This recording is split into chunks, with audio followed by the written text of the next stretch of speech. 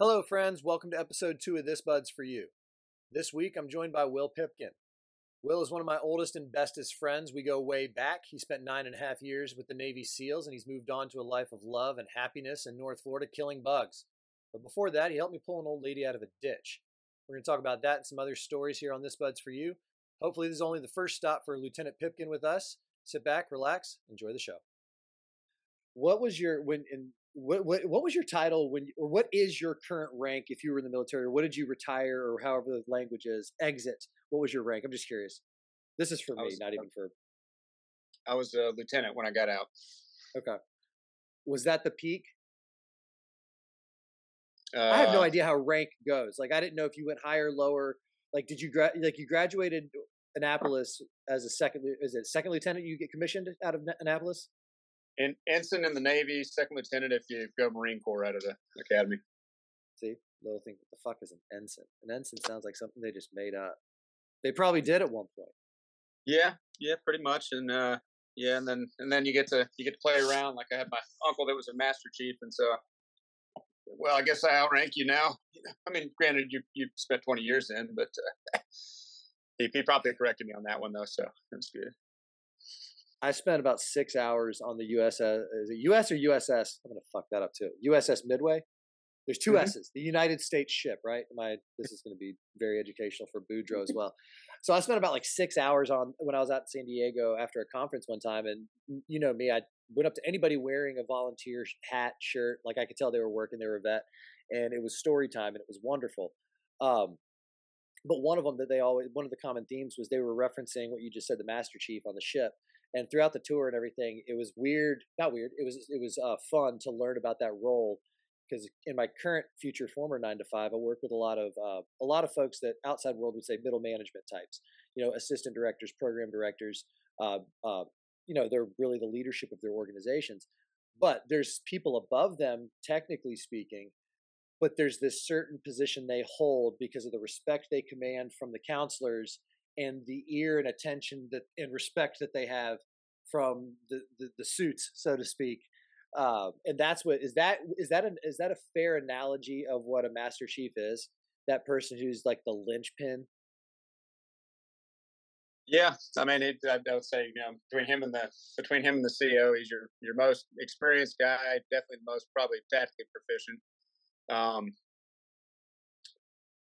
And let's see. I guess we always joke around. Well, technically, I outrank you. So, well, technically, I'll put you in your place.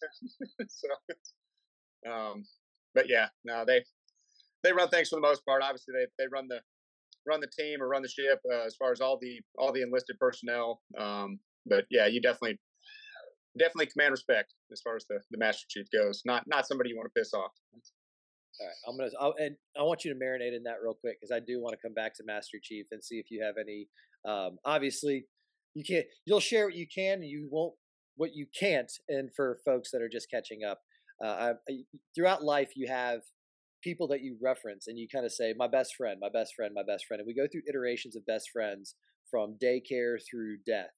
And some of them stick around for a while. And this is the honor and privilege of a lifetime for me to finally get him under a swinging light and ask some questions and tell some stories. But I'm joined by my best friend, Will Pipkin, and there's no other accoutrement for that name anymore. But if you would, real quick, how would you introduce yourself professionally now? And then we'll go down memory lane. Let's see. I guess mainly just business owner, father, husband, bug killer. Bug killer is the one that I want to hear about at the end. All right. So full disclosure, Will and I go way back. That connection came for me. We're gonna start down memory lane, and going back to middle school. That's where our paths crossed. And the first act of this little 3-act play here on This Bud's For You, we're gonna talk about the good old days, and under this kind of guise and theme of thank God we didn't have social media.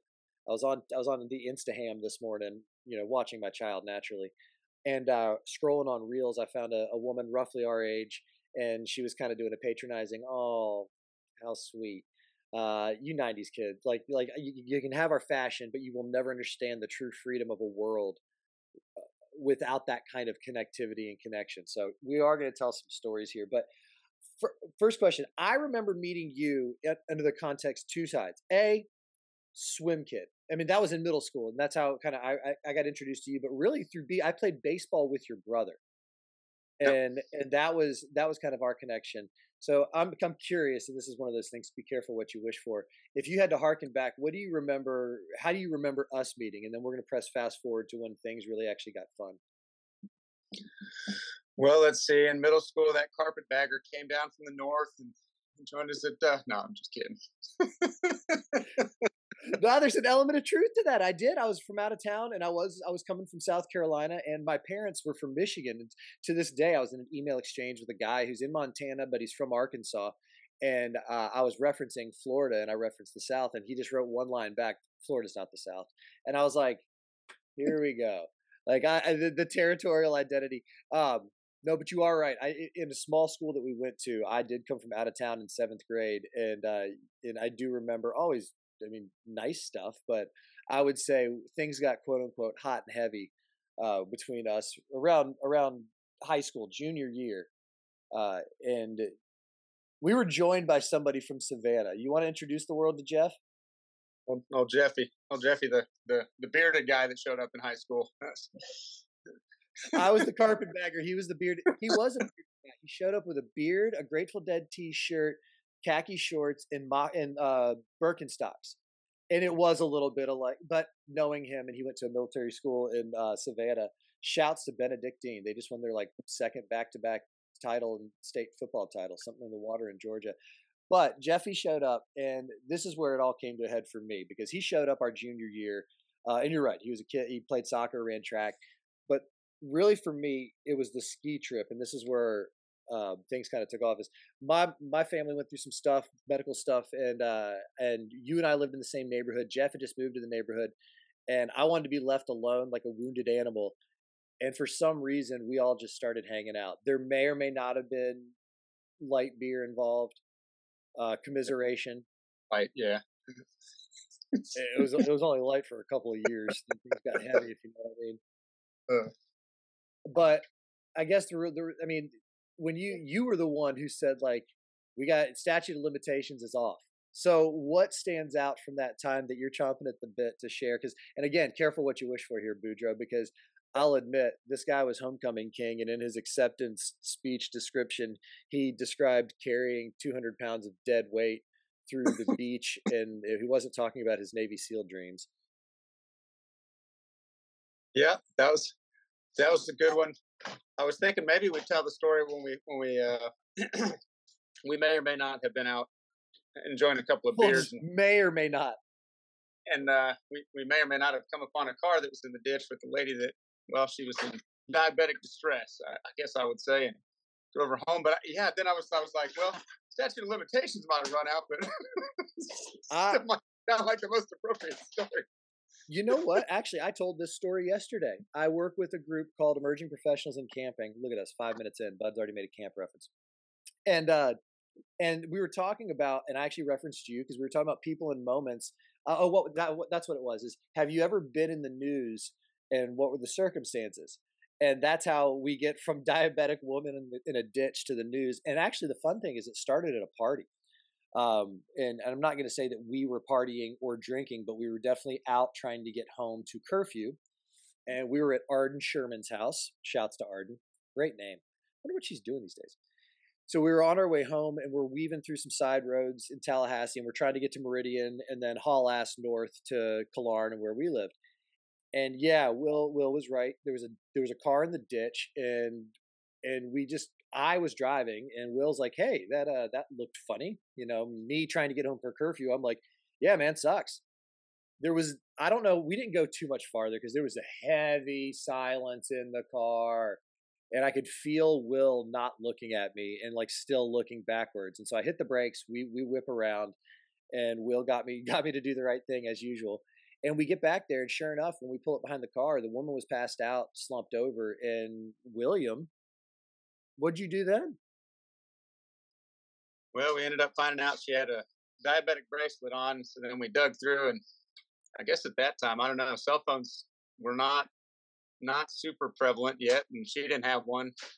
So we found her ID, and she lived pretty much right down the same road that she was in the ditch on. So we said, well, we can go ahead and drive her car back, and which we did. And her husband was very grateful. He was waiting up, and luckily was able to give her some juice, and she was good to go after that. But yeah, it was. I had never been around somebody who'd been in that kind of distress, and to see almost the immediacy of, like you said, get some juice in her, and then she perked up, and yeah, they were very grateful. We left, we went home, made curfew because I really don't know if mom had to stop and help an old lady in a ditch was going to work again as an excuse. So it was a couple days later. I remember laying down in Miss Davies' class. Yeah, I was in class laying down, and there's a handful Sounds of about people that might listen to this and go, "Yeah, sounds about right." And my head was on a backpack, and we were watching an educational program on the television. And the dean or the headmaster came to the door and knocked on it, asking for me. Not uncommon. And and I walk out, and there's Will standing with them in the courtyard of our little classroom area in high school. Come with me, gentlemen. I'm like, what did we? I mean, what didn't we do? I mean, actually, at that point, you're just trying to go through. I'm trying to go through my Rolodex of like, all right, where was I? Where was I? Turns out, word of our little escapades had gotten out. This is pre-social media. It just kind of scuttlebutt through the high school network of gossip, and one of the teachers heard about it. And I guess this couple had put out an ad in the Tallahassee Democrat, just in the classified, saying there was two young men who helped us out the other night. Don't know their names. They didn't leave anything. We just, if anybody knows anything about this, could you connect us? And that's why the principal came down. I guess they wanted to do a little story on the news about us, and they walked around and followed us, and there we are. I'm basking in Captain America's glory the whole time. I will say, I tell that story all the time because it was a pivotal moment in me, and it was a revealing moment for our kind of friendship, and where, listen, pay attention. This guy's got a pretty solid moral compass. So that's part one of Act One. Well, but hang on now. The best part of that story though was that they had the newspaper person there who was taking down quotes, and once we got done telling the story, then they asked you. I think it was something to the effect of, what drove you to do this, and with with the headmaster standing right there, I think your quote was something to the effect of, "Well, I just figured that if I had been out partying and I crashed my car in the ditch, I'd want somebody to help me out before the cops came." Logic, just pay it forward. Empathy. That's what I'm all about. That With was the head sitting there to the report, you're not writing that. That's not going in the story. Sorry.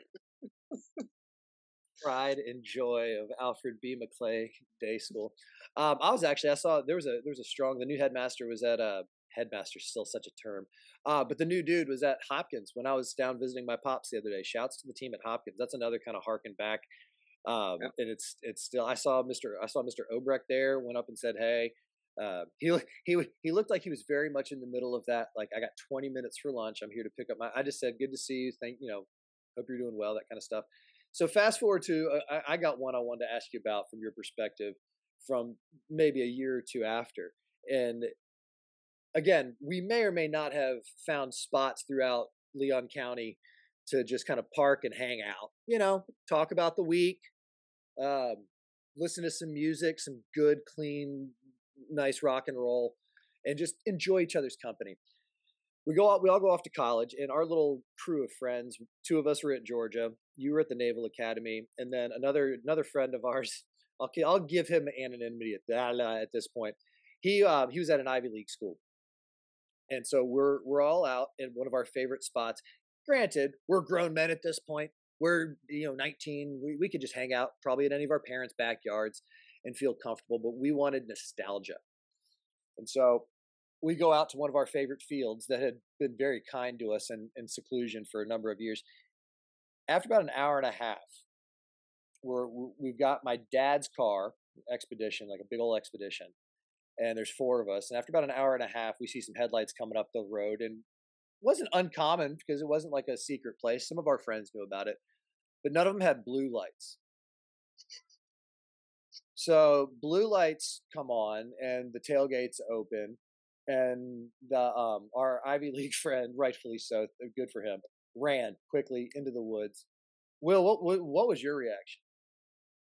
Yeah, no, mine was the same, and I think I told you guys when the headlights first appeared, I just let you know that if it was the cops, that I wasn't going to be staying there. I was going to be trucking it through the woods back home. So once those police lights turned on, yeah, the woods looked pretty good. So off I went. And at that point, my aforementioned other best friend looked at me and just patted me on the back, like, "Dude, not my car." Into the woods he goes. I shut the door and brush off the Diet Coke cans that were still sitting on the tailgate there, and just shut the door. And I dive in the woods too, kind of like, what am I gonna not look around? Luckily, North Florida's finest had their spotlight, probably 45 degrees in the wrong direction in the woods. We see you. Come on out. It's just going to be easier in the end. And we all very quickly just decided to slowly back through the woods. The coda to that, which we all ended up getting safe rides home. Did your folks ever find out about that? Yep, yep. But it was significantly later. It was it was not anywhere near the time that it happened. It wasn't 2:30 a.m., which is when North Florida's finest knocked on my dad's door to say, "Are you the owner of a Ford Expedition license plate blank?" And my dad to this day said it's the only time he's ever been in a cop car. Hopped in the back. It was 2 days later. I had just found out from my parents that I was not, in fact, going to be going to Savannah for New Year's with everybody else, even though I was a grown man at the time. So I decided to show them the respect and stay home that year. But I did overhear them make an admission that good thing we ran. Like, because what's the worst that was going to happen? Like, you're already caught. Like, they don't know who you are yet. So, if Cooper, you're ever listening to this, or Scout, if y'all can hear this in the background, when in doubt, run. No, you cooperate, you pay attention, and you listen to the authorities. These are good public servants. You just make sure you got a friend named Jeff on speed dial to help you out with your legal needs. Good to go. If we have a couple of friends that we used to run around those parts with who now could help with legal needs. I'm going to see if I can talk to them. Our buddy Ed, we spent some time near Lake Ammonia. Is it I Ammonia? I've been out of touch for so long. Out of touch. It's I Ammonia. Yep. I Ammonia. God, they're gonna revoke my card. As you pointed out, I still have the stigma of the carpet bag. Now, but we got some stories to go down with him when the time comes. But thank God you ran, because we're going to skip past greased up naked guy riding a goat. We'll circle back to that in episode 2, Will, the college years. Random drop-ins from 4 or 5 guys from the Naval Academy who's just scaled my back wall one time, let themselves in. That was good. Always welcome. We'll skip over those for the moment. But I will say you always did stop by when you got back from the military. You successfully navigated the Naval Academy. See what I did there? See what I did with navigated Naval Academy? What was your degree at the Naval Academy, by the way? General science. Is that where bug killing comes into play? No, that's where I started off as an oceanography major until I found out that was a credit short of a math minor. I wasn't all that great at math, but I went ahead and dumbed it down a little bit to general science. Is that something you came up with, or is that the stigma? 1 credit short of a math major. No, it really, or no, one credit short of a math minor. So, oh God, no.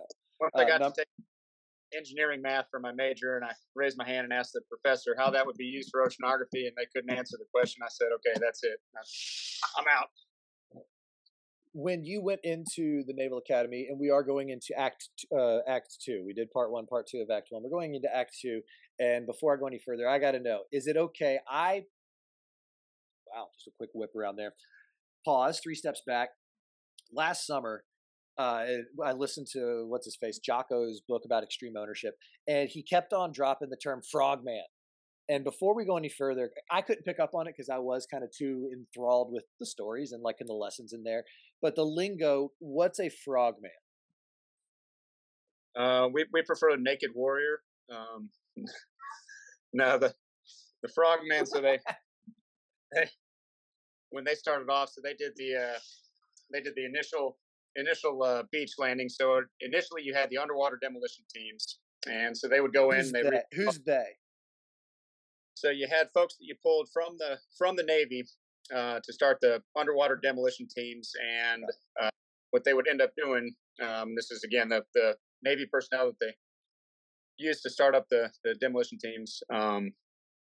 Let's say, for instance, in World War II, to do the beach landings, the SEALs would, or at that time, UDT members would go in. They would swim ashore wearing nothing but khaki shorts, a pair of fins, a web belt with a knife, and then they'd have a haversack or explosives that were strapped to their back. And so they would swim ashore, and they would do either beach reconnaissance, where at nighttime they would swim ashore, and they would drop lead lines to get depths. You would have a whole bunch of pairs that are usually about 25 meters apart, and they basically do a reconnaissance, just swimming in, taking depth measurements as they swam in, and then they would come back out. Nobody knew that they were there.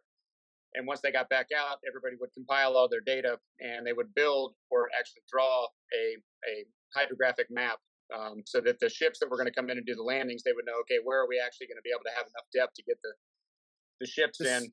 This is in the 40s? This is for D-Day prep? Round 52 time frame is when they officially stood them up. But yeah, for D-Day prep. That's what I'm saying. Like the stories that you're telling. So they're in khaki shorts? What kind of this? Are they doing training in warm water? Or are you talking about these guys out there in khaki shorts in the English Channel? Are they like chicken fat on their body? Nope. No. How cold is that water? It's chilly out there, but at that time, let's see, they would have had the SEAL training was done on the East Coast at that time, so they would do a lot of the training at the Little Creek base and Virginia Beach, and they also did some of the actual landing craft did some of their training there as well, going from over the horizon to bringing the boats in and driving them up on the beach to drop people off. But yeah, they were good as far as the cold water goes. They also did when they started doing the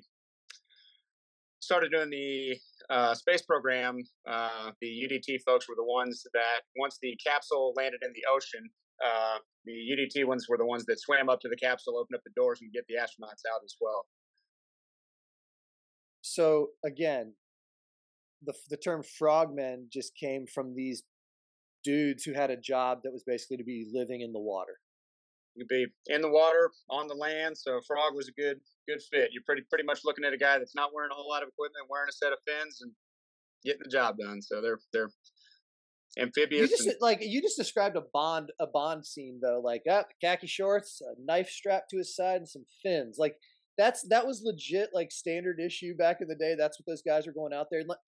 Explain real quick for folks two things. A, what does UDT stand for? Underwater demolition teams. Okay, underwater blowing up or not blowing up stuff, right? But like you said, mapping. Explain real quick once again the art, I guess, of the lead line. What are you talking about there now? So you have basically a little fishing weight that's on the end of a string, and you would go ahead and on that string, which you would have on a spool, you would tie knots in the string, whether it be depending on what depths you're doing, every 6 feet, let's say. So you would lower the line down, counting the knots as they're going through your hand until the line stops, and then you know what the depth is at that particular place where you're at. And then you would swim on line, so you would have guys spread out. It could be 500 yards that they're spread out with a pair every 25 yards. And once you get your depth measurement, then you move forward 25 yards, take another depth measurement all the way into the beach, and that way you can go ahead and map what the depth looks like underwater. So that again, if the boats are coming in, they know where they can drive, what it looks like. All right, because we're going to get into some frogmen stories, but I had to hear a little background of like what was it born out of. And for those thinking about this too, they're not in the deep end of a swimming pool either. They're fighting currents, possibly things floating around. I mean, it sounds to me like it is some of the most god awful, miserable, awful experiences. What would drive somebody to do this? So you get to Annapolis, you go in for oceanography, you come out general science, and then what drives you into what direction? So I guess there at the Naval Academy, at least you can pick. You can either go into the Marine Corps, you can go into the Navy, and on the Navy side, you would service select, so usually based off of your performance, your leadership, everything else. I guess just like applying for a job or going to college, they would look at the total package, and then you would choose which field you want to go into in the Navy. It's competitive for most all of them, so you're trying to you're fighting for different spots in there. And I looked at it. I did not have much, if any, desire to be on a ship, so that kind of ruled out quite a bit of stuff. I didn't really want to fly planes, so I looked at it, and the two most appealing ones were EOD, explosive ordnance disposal, and Navy SEALs. And to me, the SEALs, just as far as the job that they do, you're at the tip of the spear. So as far as where the fighting is actually taking place, you're going to be there, not pushing a button. And not getting to see the results of what it is that you're doing, but getting to be in combat, leading men, and it sounded great to me. So, well, God bless you. I obviously talk about you a lot of the time, all the time. You're a good friend of mine. I'm very proud to know you, and obviously get to share some of these stories and experiences with folks. I joke that between the three of us, one became a lawyer, one became a teacher, one went into the military. We all kind of are serving in our own ways, or did. You more so than most. So, okay, you come out and you say Navy SEALs. I mean, people are probably have watched documentaries, they've seen movie. I mean, nothing is closer to the truth than G.I. Jane, I'm sure. That said, talk to me about that process. I will say that there was not a gap, but obviously, shoot, man, when you deployed, there was a whole different story. And again, I think there will be another episode that we're going to talk about the college years and some of those other good old times on the back porch. But talking about that decision, I'm going to go be a SEAL. How does one become a SEAL? So from the Naval Academy, at least, they kind of have a screening process, I guess I would say. And so they would do, starting from the very beginning, I guess even during your freshman year, if you have an idea that that's what you want to do, at the Naval Academy during the summer times, you don't just get off. You have to do training blocks. So they would send you off, and you would either be, go be on a ship, or you may be doing something with the Marine Corps if that's the way you want to go, or be on a submarine, or is this almost like the military equivalent of an internship? Yeah. You get a taste of everything. So if you were kind of thinking, hey, I want to be a pilot, or I want to be, on a ship, they send you out. You get a taste of kind of every department on the ship, see what life is like, what you would be doing. And then from that, people will go ahead and decide, yeah, this is the way that I want to go. So at the Naval Academy, if you want to go SEALs, usually most of the people would try to go to one of the summer training blocks, and it was one of the better ones, was to do scuba school in Panama City. I mean, that sounds pretty good. Sounds better than sitting on a ship, I guess. So most of the guys they screened for that out of the academy to get one of the spots that they had available, and so you go down, and for I think that was like 3 weeks in Panama City. Anyway, you come out scuba qualified, and that kind of starts narrowing it down pretty early as far as who wanted to be SEALs, because most of the guys would have done that. But anyway, as you get closer to your junior year, at the end of that, guys are seriously looking at what their service selection is, and then they have another they have another summer training block that you can do, but you have to screen for this one out of the academy. So they had a training block called Mini Buds, where you actually go out to Coronado, and you're at the Naval Special Warfare Training Center out there. You do 2 weeks with them, and 2 weeks with the boat guys, the special boat teams, the ones that drive the swift boats. Yep. And so for that training block, though, you have to do a screener out of the academy, and so you have, I think we had somewhere around total about 100 and maybe 80 guys that said that they wanted to do it. So they would do one of two screeners up there, and you always have active duty SEALs that are stationed at the Naval Academy. So at the time we had I think we had about 3 SEAL officers and 3 or 4, and then we probably had at least 3 SEAL enlisted that were there too. So they run this screener, and it's kind of just like first phase of BUDS training. You're in and out of the Severn River in the fall time frame, and basically they run you for about 2.5 days. It's just like a little mini section of kind of like Hell Week, I guess.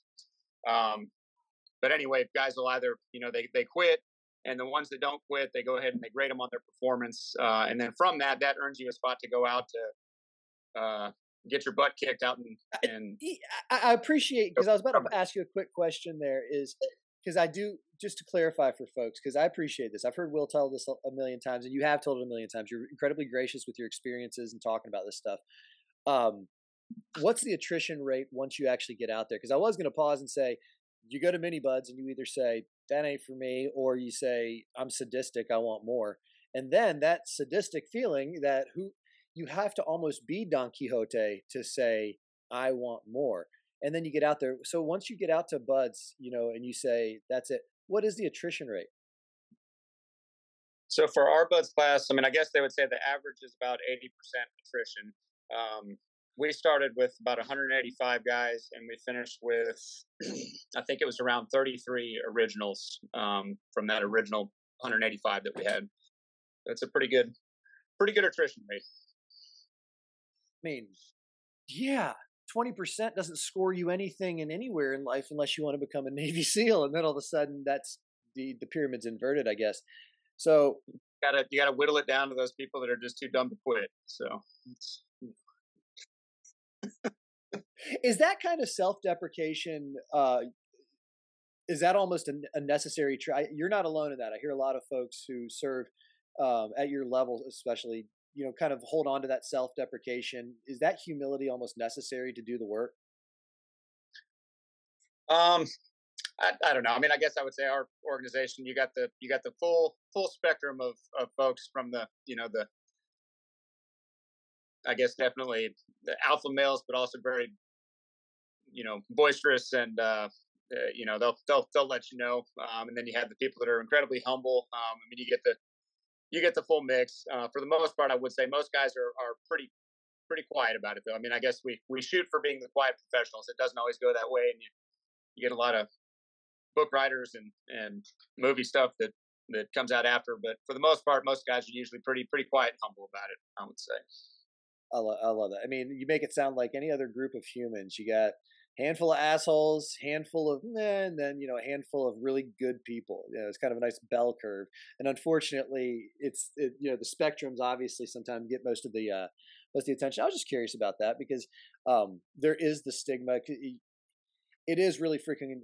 Not only is it cool, it's necessary what you all do. And I am going to ask you to come on again at another time and maybe tell some more specific stories about experiences you had, like we did a year ago, talking about being underwater for 4, 5, 6 hours at a time with nothing but a pen light and a buddy. And if you get all the way to the end and you're not sure about something, you might have to double back for 4 or 5 or 6 hours just to be able to confirm a bit of information, just to then double back for another 4 or 5 or 6 hours and I see you smiling there, but it's like, I'm hearing these things. I'm like, it takes a special mindset, I would say, because I think if I said a special human, I've been pushed on that, and they say there's nothing special about me as a person. No, but your mindset, that mentality is definitely what's there. And God bless you for it. I do want to talk more. I do want to dig into some more of the in between at a later date, because some of those stories are pretty freaking dope. But ultimately, you did do your duty in your service. And how was, and I've never actually asked you, what was the process, or how did exit look like for you? Well, for me, if I'm being perfectly honest, at the end of my, because real quick pause. I did vicariously through social media all of a sudden see that there was for years you weren't on social media. You were like, it wasn't a smart idea for you to be on social media. Then all of a sudden Will had a Facebook profile, and we knew about, pardon me. So some of that presence, it was like, hey, and then, you were out. And quite frankly, I never did follow up to be like, oh, dude. So what was kind of the latter half of the exit like? So towards the back half of mine, so I did 9 years total. Went over to Iraq a handful of times, down to Colombia for a bit, lived out in Bahrain for a year. But I also became a bit of an alcoholic at the end of my military career. And let's just say that by the end of that, I'm not going to say that I didn't get kicked out, but they gave me the option to leave, and that's pretty much how that went. So not my proudest time as far as the end of my military service, but fought that for a bit. And anyway, on the backside, once you decide that you're going to get out, you put in your paperwork, which is essentially a request on our side to get out. And then once you process out, depending on most guys will already have what their next, on the civilian side, what their job is going to be or what they want to do. And so they're lined up. They'll either end up, when they get out, they'll end up going back to school, becoming, doctors, what have you, business owners. We kind of get a full spectrum of on the job side. It's entertaining to see what guys go into. I mean, you get everything. Yeah, what do guys go into? We got guys that are Hollywood movie advisors, technical advisors on movies. There's a whole bunch of them that do that. You get we have a lot of law enforcement folks that ended up going, FBI, CIA. I've got people that got out and became doctors, or they stayed in and they actually, they were SEALs and then they went into the medical community within the Navy and were doctors that way. We've got people that became lawyers, people that became realtors. I mean, it's all over the map. We got everything. It almost sounds like being a Division I college athlete in the sense of, by virtue of having held this role, this position, there's a gravitas to it that we understand. You have some intangibles and a level of dedication, discipline, loyalty, intelligence, etc., what have you. Because not a lot of crossover between underwater ordnance disposal. Did I get that right? Underwater ordnance disposal. Well, not a lot of crossover between that and like real estate, right? But again, by having that virtue. So what were some of the things that you either considered or people reached out to you?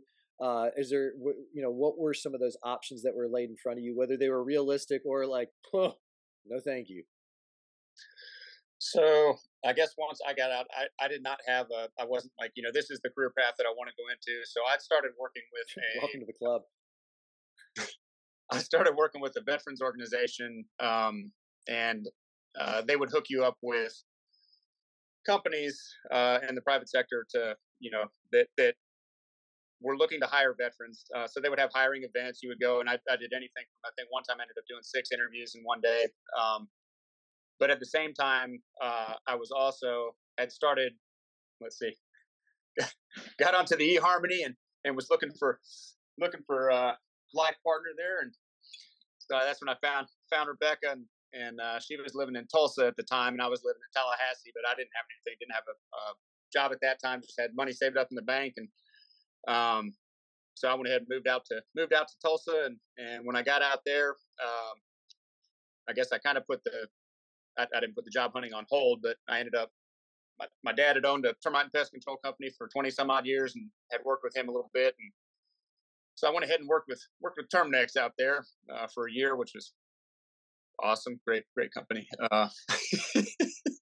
But anyway, yeah, so we got married out there and was killing bugs out there, and we had our first baby out there too. And then finally, after a year with Terminex, and the pay was not great, and my dad was looking to retire, so he called up and said he'd be willing to sell the business and start transitioning it. And we said, well, that sounds a lot better than what we've got going on out here in Tulsa. So packed up the family and moved to Florida. And so that's how we ended up back here. God's country. I remember getting the phone call after you got married. And I remember getting the phone call from other people and being like, what? I'm like, it's real. I was like, the dude's happy. Look at that face. Yes. And shouts to your beautiful wife. She's a gem. She is a personality. She's somebody else who I'd love to talk to in the future on this show. She's been a truck driver. She's owned her own massage business. She is a rising star on TikTok. I don't know her handle off the top of my head. I'll put it in the caption when we post the episode.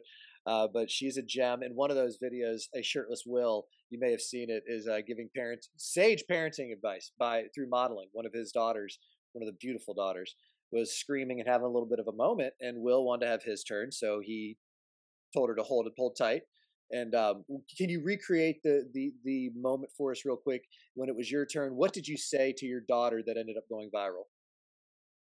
We would do the back and forth, which I will admit we stalled that. We saw somebody else that had done it and said, love to give that one a shot. But anyway, she was upset because she wanted to do her ballerina dancing, and I don't think she liked the particular song that we had put on, which I think was maybe a Frozen song or something. Anyway, So she had a total breakdown over the song selection that we had. And she was all dressed up, had her little tutu dress on and everything, but didn't want to do the dance when she was crying. So did the old okay, it's my turn now. You stop for a second, and then wah! she didn't she didn't like that. That was, I think, one of the first times that we had done it with her. But it definitely stopped her in her tracks. She did not cry anymore, and went to dancing after that. So we said, well, it works, at least initially. And the only reason I bring that up is because it came up in my social media feed the other day, not from your handle or Becca's handle or anybody like that. So apparently somebody else got to you all and said, we like that, we'd like it. So congratulations on that. That was a fun video. Not to mention you get to see Will with his shirt off, which if you know Will, you've seen that before. But if you don't know Will, then it's a sight to behold. So back to Tallahassee, Tallatrashy, the Redneck Riviera.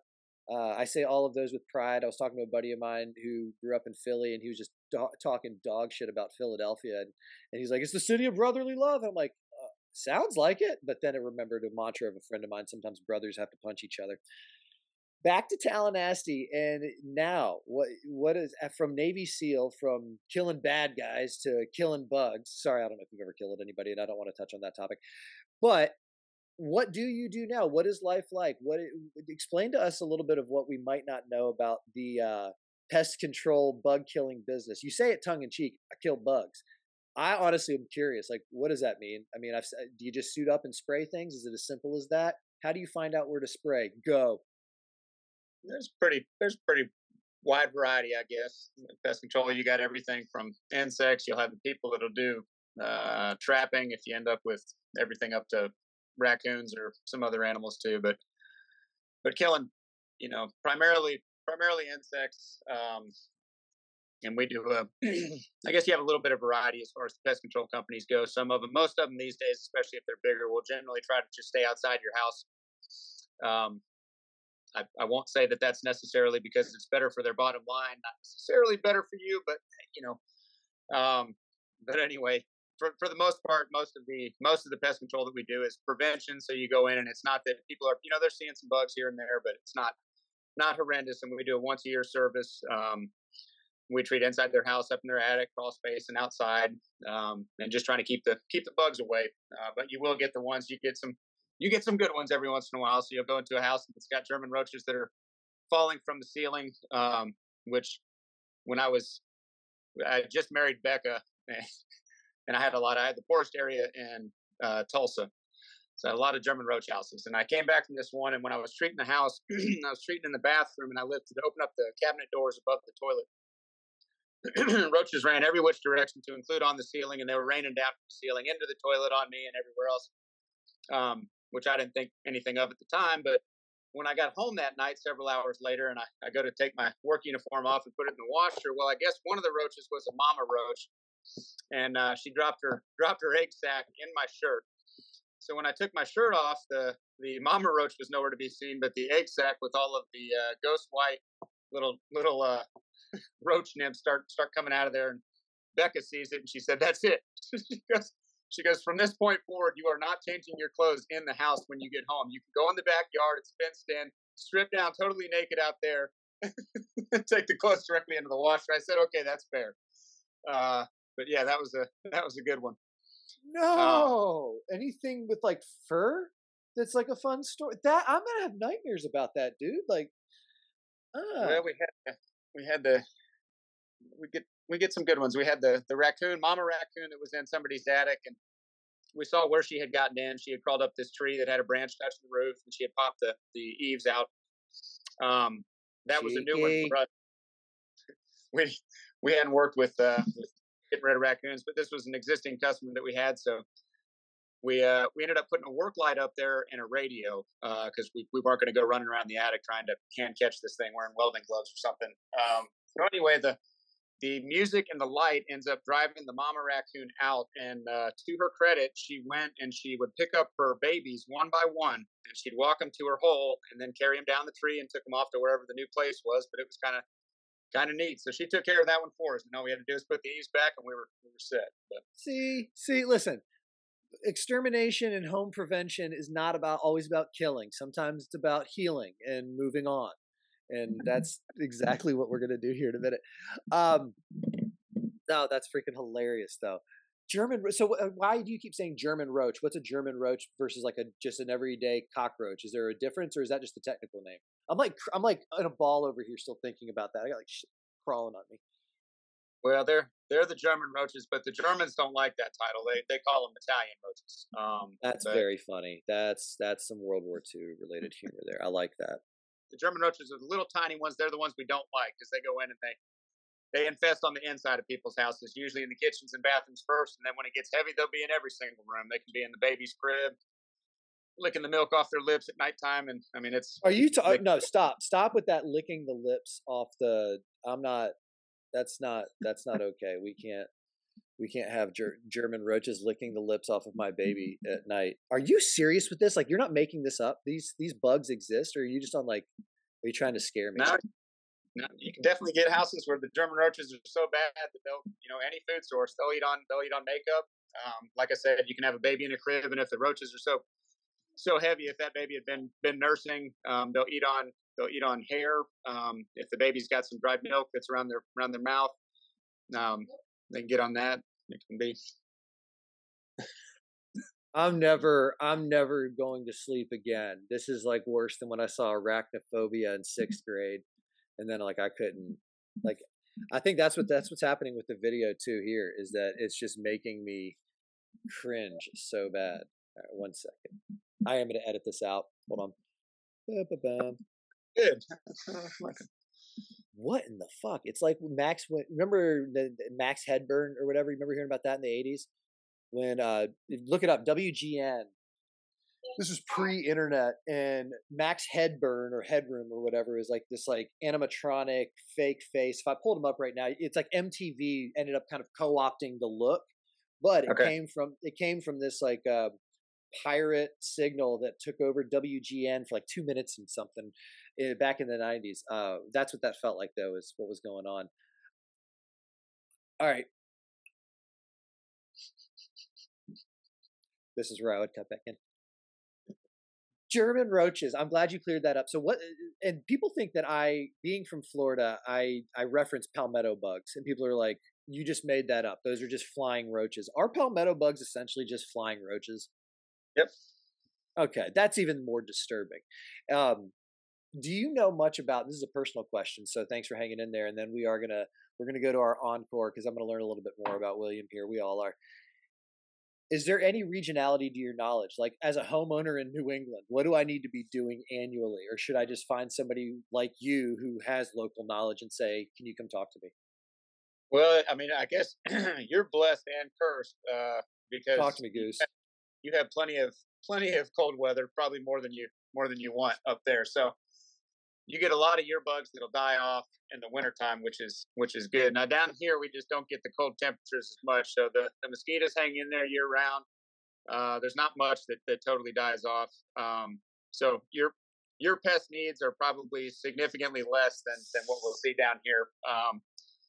But up there you'll still have a lot of people as far as termite protection is still big. I think it was actually Terminex, I think, was started by a guy. He was a furniture maker, and I think it was in the Northeast. And he made furniture, and I think also made wood floors. And apparently, he kept on delivering wood floors, and the wood floors would be eaten up by termites. So they'd be putting in flooring that was already infested with termites, and then obviously the customers would be pissed off. And so then he went ahead and on his own developed his own termiticide, and so then from a furniture maker to then became Terminix. Nix the termites is where that started from.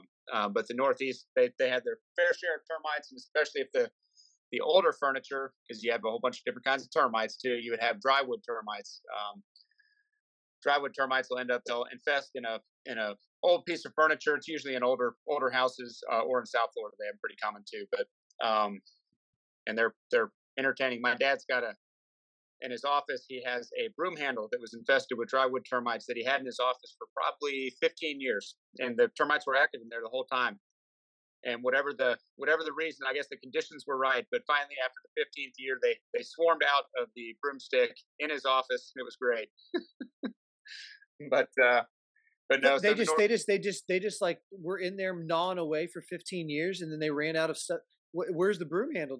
Does it just like disintegrate? Like what?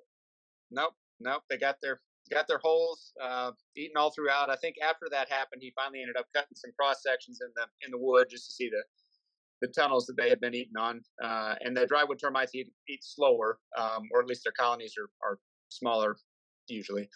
Um, and so that broomstick, like I said, I mean, they had been eating on it for all that time, and it was still, you wouldn't have known from the outside that it had termites in there eating on it. So It's the same face I used to make when you would tell me about some of the missions you would go on to. You'd be coming back and be like, "Oh, you would tell us what you could tell us, and you wouldn't what you wouldn't." And it's the same kind of like, God, man. Well, God bless you for doing that.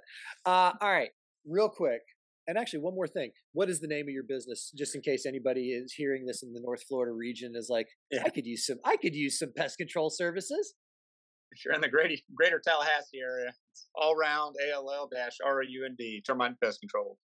All round pest control from an all round dude. All right, we are going to transition one more time, and when we finish this up, sayonara, sucker. No, I really do appreciate the time, Will. For folks who've never met Will before, um, great dude. If you ever see him and come across his path, or you see him online, give him a thumbs up, give him a like, give him a love.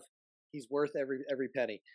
We are going to go through our questions, and then I will let you go back to your Saturday morning. Whenever folks are listening to this, this is how the whole morning started. We're doing this on a Saturday morning, and I said, how different was our Saturday morning 22 years ago? Probably around this same time.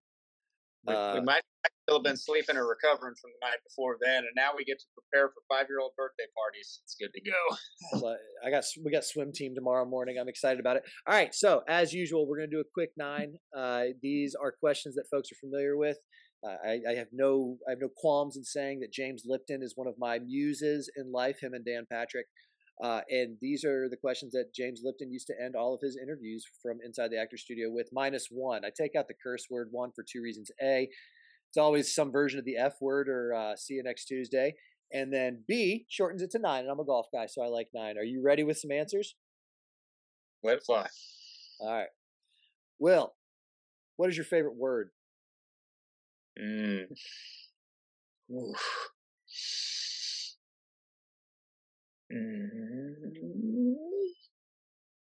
I guess it'd be hyphenated.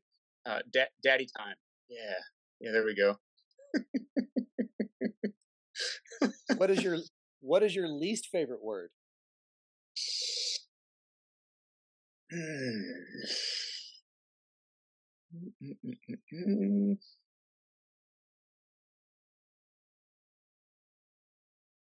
That's a tough one too. I don't know. I guess. Ooh.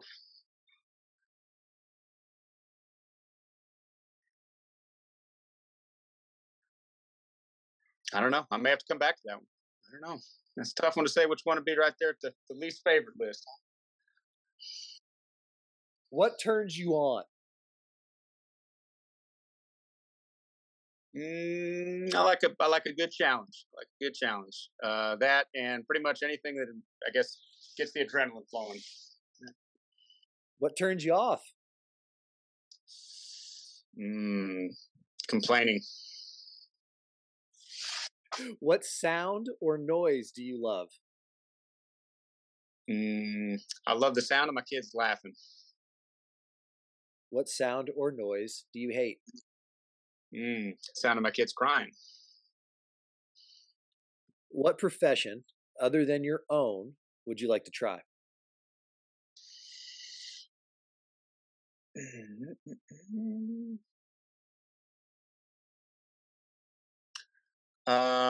Smoke jumper. What profession would you not like to try? I'm gonna go with accountant. And finally, if heaven exists, what would you like to hear God say when you arrive? Well done, my good and faithful servant. Come on in.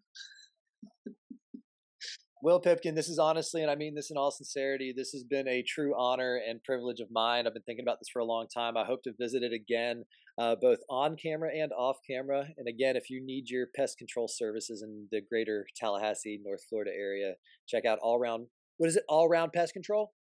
Mm-hmm. Thank you, brother. I really appreciate it. Tell the wife and kids we send our love.